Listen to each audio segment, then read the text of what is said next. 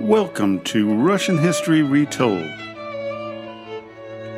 Episode 266, Mikhail Kutuzov, Military Genius, and Napoleon's Nemesis, Part 2.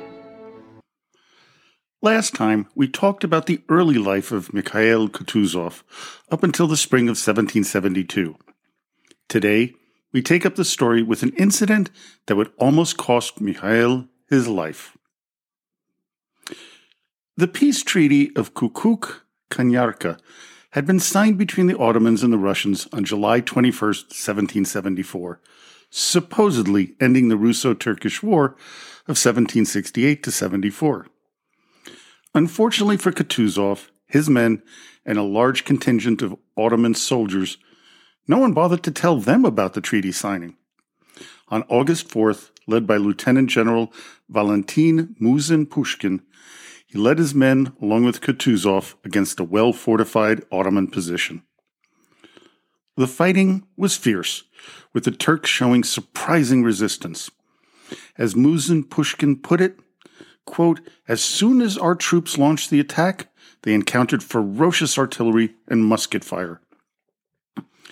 Mikhail was leading the attack on the left flank, with his men performing with, quote, "great discipline, composure, and gallantry under fire," and Kutuzov was later praised for having trained them to perform as well as veteran soldiers.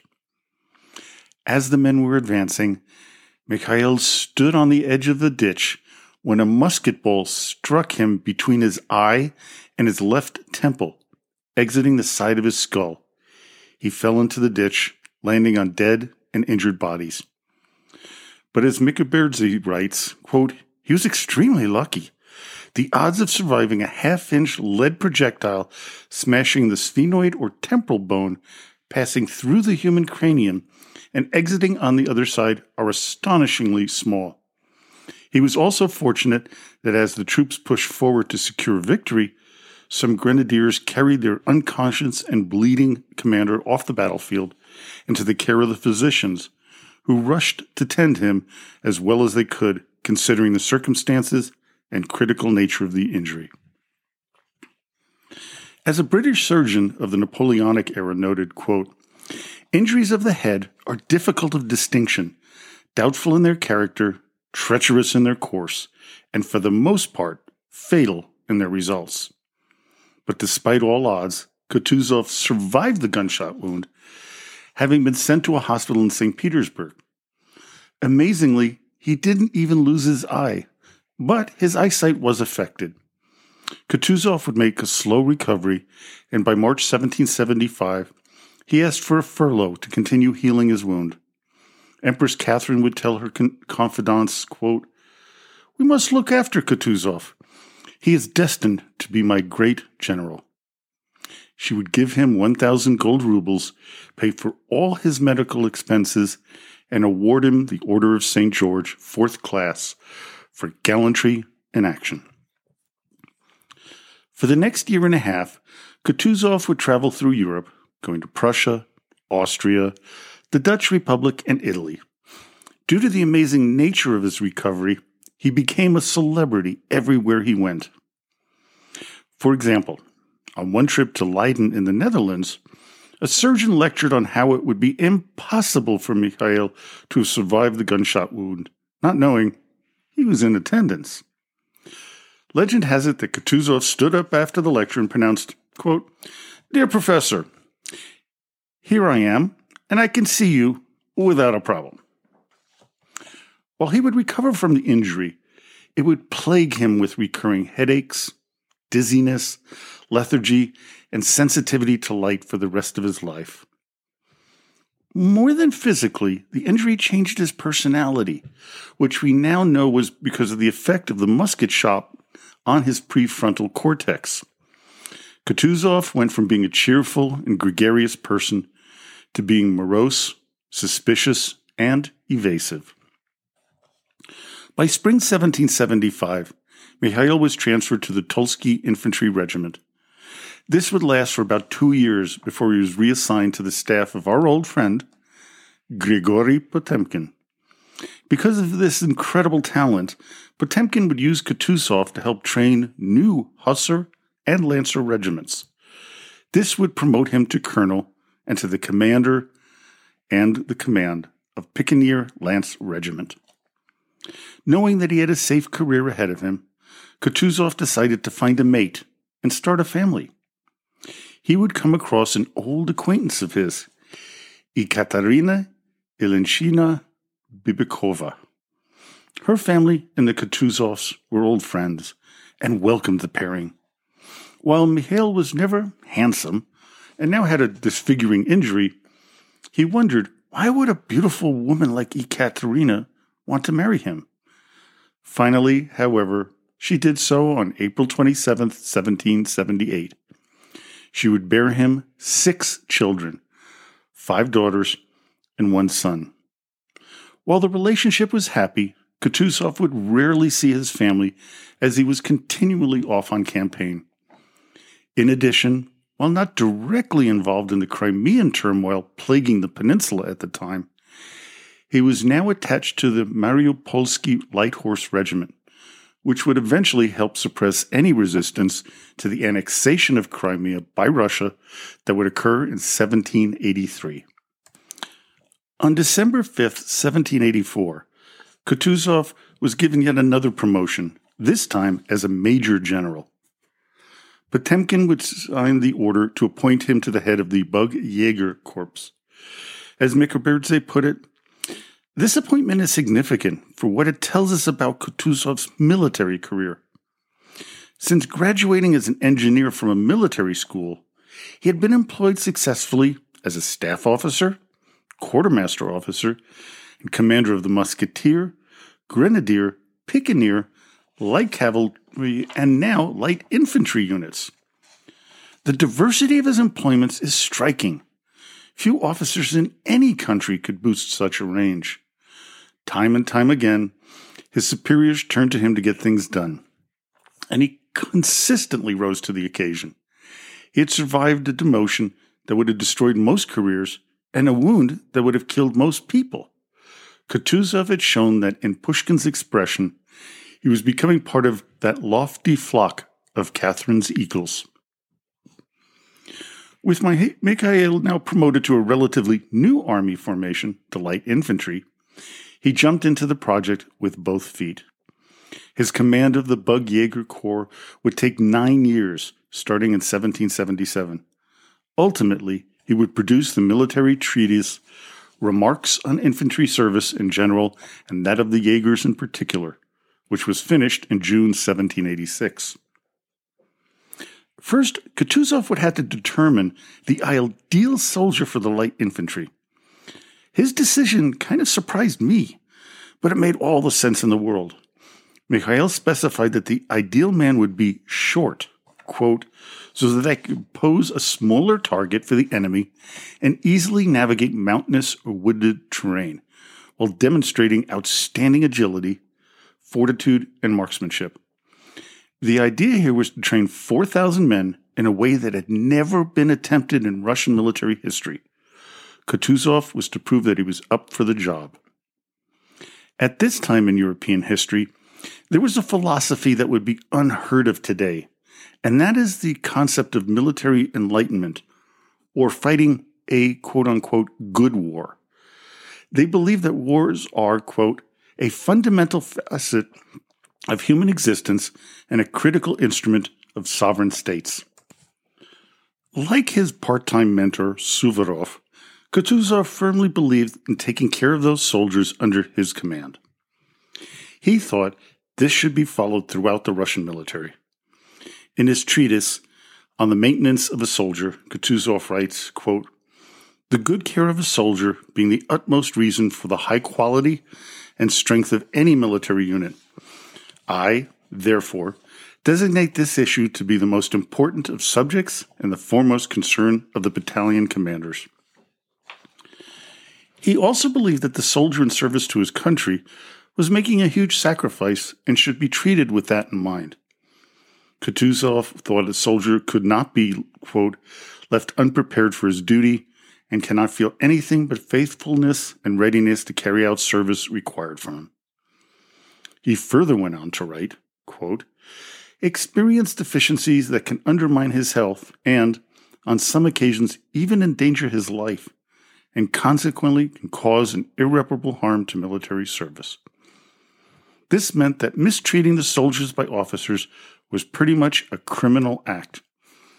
This was opposed to how Russian soldiers would be treated during World War I under the Tsars, and, in my opinion, today in the war with Ukraine.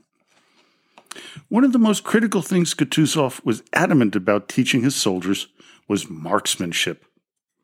Mikhail writes, quote, Kutuzov devised special firing ranges that featured 8-foot wooden boards with human silhouettes painted in black on them. These were placed in front of an earthen barrier, which made it easier to recover spent bullets. Jaegers were required to shoot at these targets from various ranges and positions, starting at 100 paces and gradually increasing to 300 paces. 150 paces was optimal for aimed firing. Kutuzov's care for his men was apparent compared to other Russian army units. They had the lowest rates of sick or missing men, and, as Potemkin put it, quote, there is not a single case of desertion in the Corps, while other corps have plenty of them. For example, the Bug-Jaeger Corps had, in 1788, only a 9.1% unavailable for service level, while the Taurida Jaeger Corps was at 15%, and the Ekaterinoslav Corps came in at a whopping 24.4%. This preparation of the soldiers in the Russian army was necessary because there was always war in the air, especially against the Ottomans. What precipitated the next Russo-Turkish War was the annexation of Crimea by the Russian Empire. The Treaty of Kukuk-Kanyarka had created an independent Crimea, but Empress Catherine was having none of that. She wanted the peninsula under Russia's control, as well as a dominant position on the Black Sea. What really riled the Ottomans up was the tour of Crimea that Catherine, Potemkin, and Holy Roman Emperor Joseph II took. This is where the supposed Potemkin villages were created, although modern historical research suggested that the villages Potemkin created were actually fully operational, real, and not merely props. The Ottoman leader, Sultan Abdul Hamid I, demanded that the Russians leave Crimea immediately, and when they refused, he declared war on August 19, 1787. Knowing that war was imminent, Potemkin had forces from the Russian army heading south toward the border weeks before the declaration. Kutuzov had orders to head to a new camp on the south side of the Dnieper River. This meant moving 4,000 crack troops on a 90-mile march with full gear and everything needed to build a new camp. The first significant engagement of the war was at the Russian fortress at Kinburn, on the western end of the long and narrow Kinburg Peninsula, which extended into the Black Sea on the western side of the Crimea and protected the approaches to Kherson. Field Marshal Suvorov was the overall commander of the fortress's defense and the entire Crimean Peninsula. Kutuzov would help win the day after the Ottomans pounded the stronghold with artillery for 3 days and then landed a large force. Finally, after fierce fighting for hours on October 12, 1787, the Turks were pushed back to the sea. Both sides decided to halt winter combat, allowing Kutuzov to continue training his men on marksmanship and formations. The main threat from the Ottomans was their cavalry, and Kutuzov knew it. As he put it, quote, "Square is an indispensable formation when facing our enemy.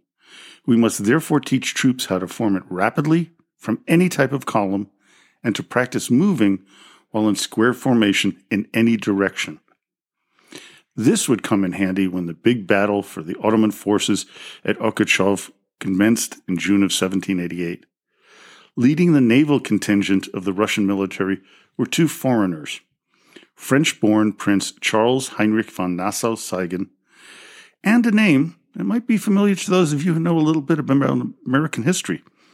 John Paul Jones, who would become one of the heroes of the American-British conflict known as the War of 1812. Now, they would meet in two engagements, the first being a stalemate, with the second being a total rout of the Turks. Known as the Second Battle of Lyman, the Ottoman fleet lost more than a dozen warships and suffered over 3,500 casualties. Even more important, it removed the naval threat and allowed Potemkin to begin the siege of Okhotsk. Kutuzov would join in the fray late July. While the siege was a grind for both sides, what makes this particular battle so important is not the outcome, which went to the Russians, but those who were involved in the relationships they built there. Those in attendance included the aforenamed Prince Nassau-Siegen, Charles Deline, Roger Dumas, John Paul Jones, Victor Amadeus Anhalt, and members of the future opponents to Napoleon's invasion of Russia, Levin Bennigsen, Peter Bagration, Mikhail Barclay de Tolly, and Matvey Platov. Kutuzov was injured twice in the siege, one being hit by a bullet in the neck, which infuriated Potemkin. He would reprimand Mikhail by saying, quote, "Soldiers are not so cheap that one can sacrifice them so easily." The second wound came in the same area as Kutuzov's first injury. However, strangely enough, this time, instead of entering near the temple and exiting above the left eye, it entered about the eye and exited near the temple. Incredibly, Kutuzov survived yet again.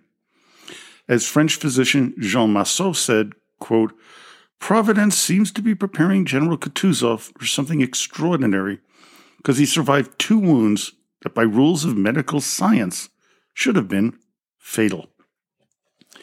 Even more incredible is that Kutuzov was back, ready to serve on active duty in just 6 months.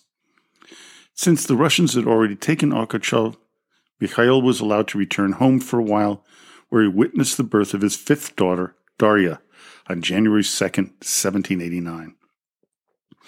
The following year was uneventful for Kutuzov, despite now being named commander of the Bug River contingent of the Russian army facing the Ottoman border.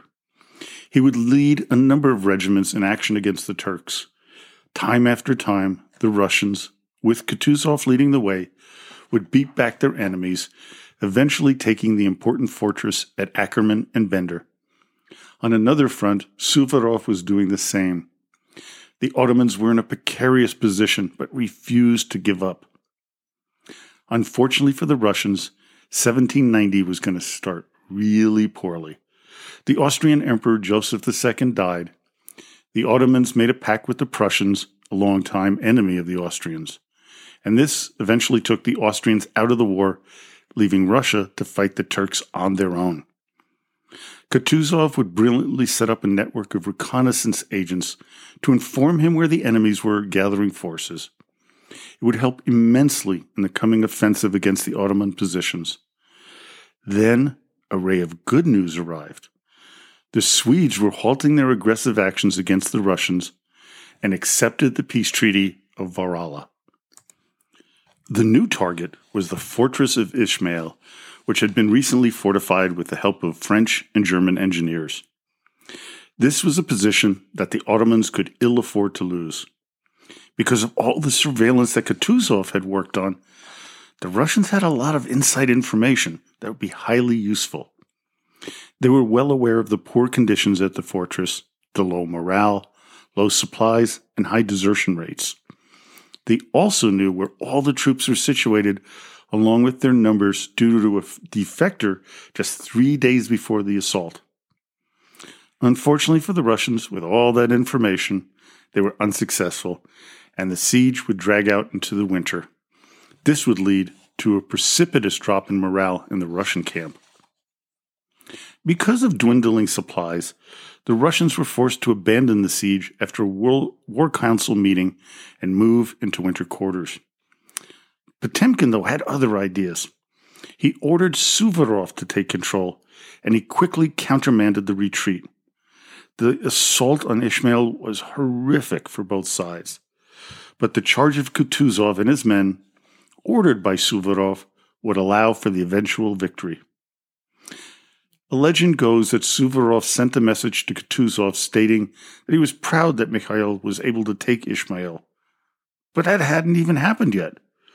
Suvorov then wrote, quote, "The courtier is already on his way to deliver the Empress news that the fortress had been taken." Kutuzov was confused at first, and then realized he had no choice but to take Ishmael. When confronted with the odd choice of words after the siege, Suvorov commented, quote, "I know Kutuzov, and Kutuzov knows me. I knew that Kutuzov would take Ishmael at all costs, and that if Ishmael is not taken, I would die by its wall, and so would Kutuzov." The carnage that ensued was incredibly bloody. As one officer recounted, quote, "It is no exaggeration to say that the gutters of the town were dyed with blood. Even women and children fell victims to the rage. It was the most unequaled butchery. As Duke de Richelieu would write in his diary, quote, "I will not attempt to paint the horror that froze all of my senses. The image of death and desolation presented itself everywhere I looked." The fortress, which was once a very wealthy enclave, was pillaged, and many of the women and children who were not killed were enslaved. Kutuzov would be appointed commandant of Ishmael, and it took everything in his power to stop the carnage. As the Duke de Richelieu would further go on to write, quote, "Despite the strongest indiscretion that reigned among the Russian troops that day, that same evening order was restored as 5 battalions under General Kutuzov garrisoned the city." As Suvorov put the aftermath, quote, "We have gained a complete victory. The fortress of Ishmael, so well fortified, so vast, and seemingly impregnable, has been taken by the frightful force of the Russian bayonets." While the losses on the defenders of Ishmael were staggering, they lost 26,000 soldiers and thousands more of civilians lost, and the Russians suffered massive casualties as well. It is estimated that 10,000 soldiers died, and 7 out of 10 officers also lost their lives. It would profoundly affect Kutuzov. He will write, quote, "I will not see another such horrendous affair again if I live another 100 years. My hair stands on its end, just remembering it. Yesterday evening, I felt cheerful because I was still alive, and this dreadful city was in our hands. But returning to my quarters at night was like venturing into the wasteland. I spent the whole night alone, grieving."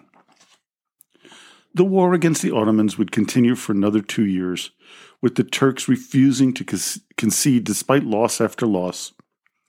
The Battle of Massin would be the death knell for the Turkish forces.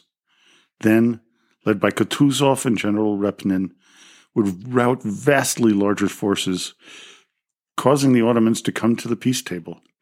They would be forced to recognize the Russians' hold on Crimea and most of the northern Black Sea coast. Kutuzov gained huge praise from his fellow generals and elevated him to the highest position among Russian military commanders.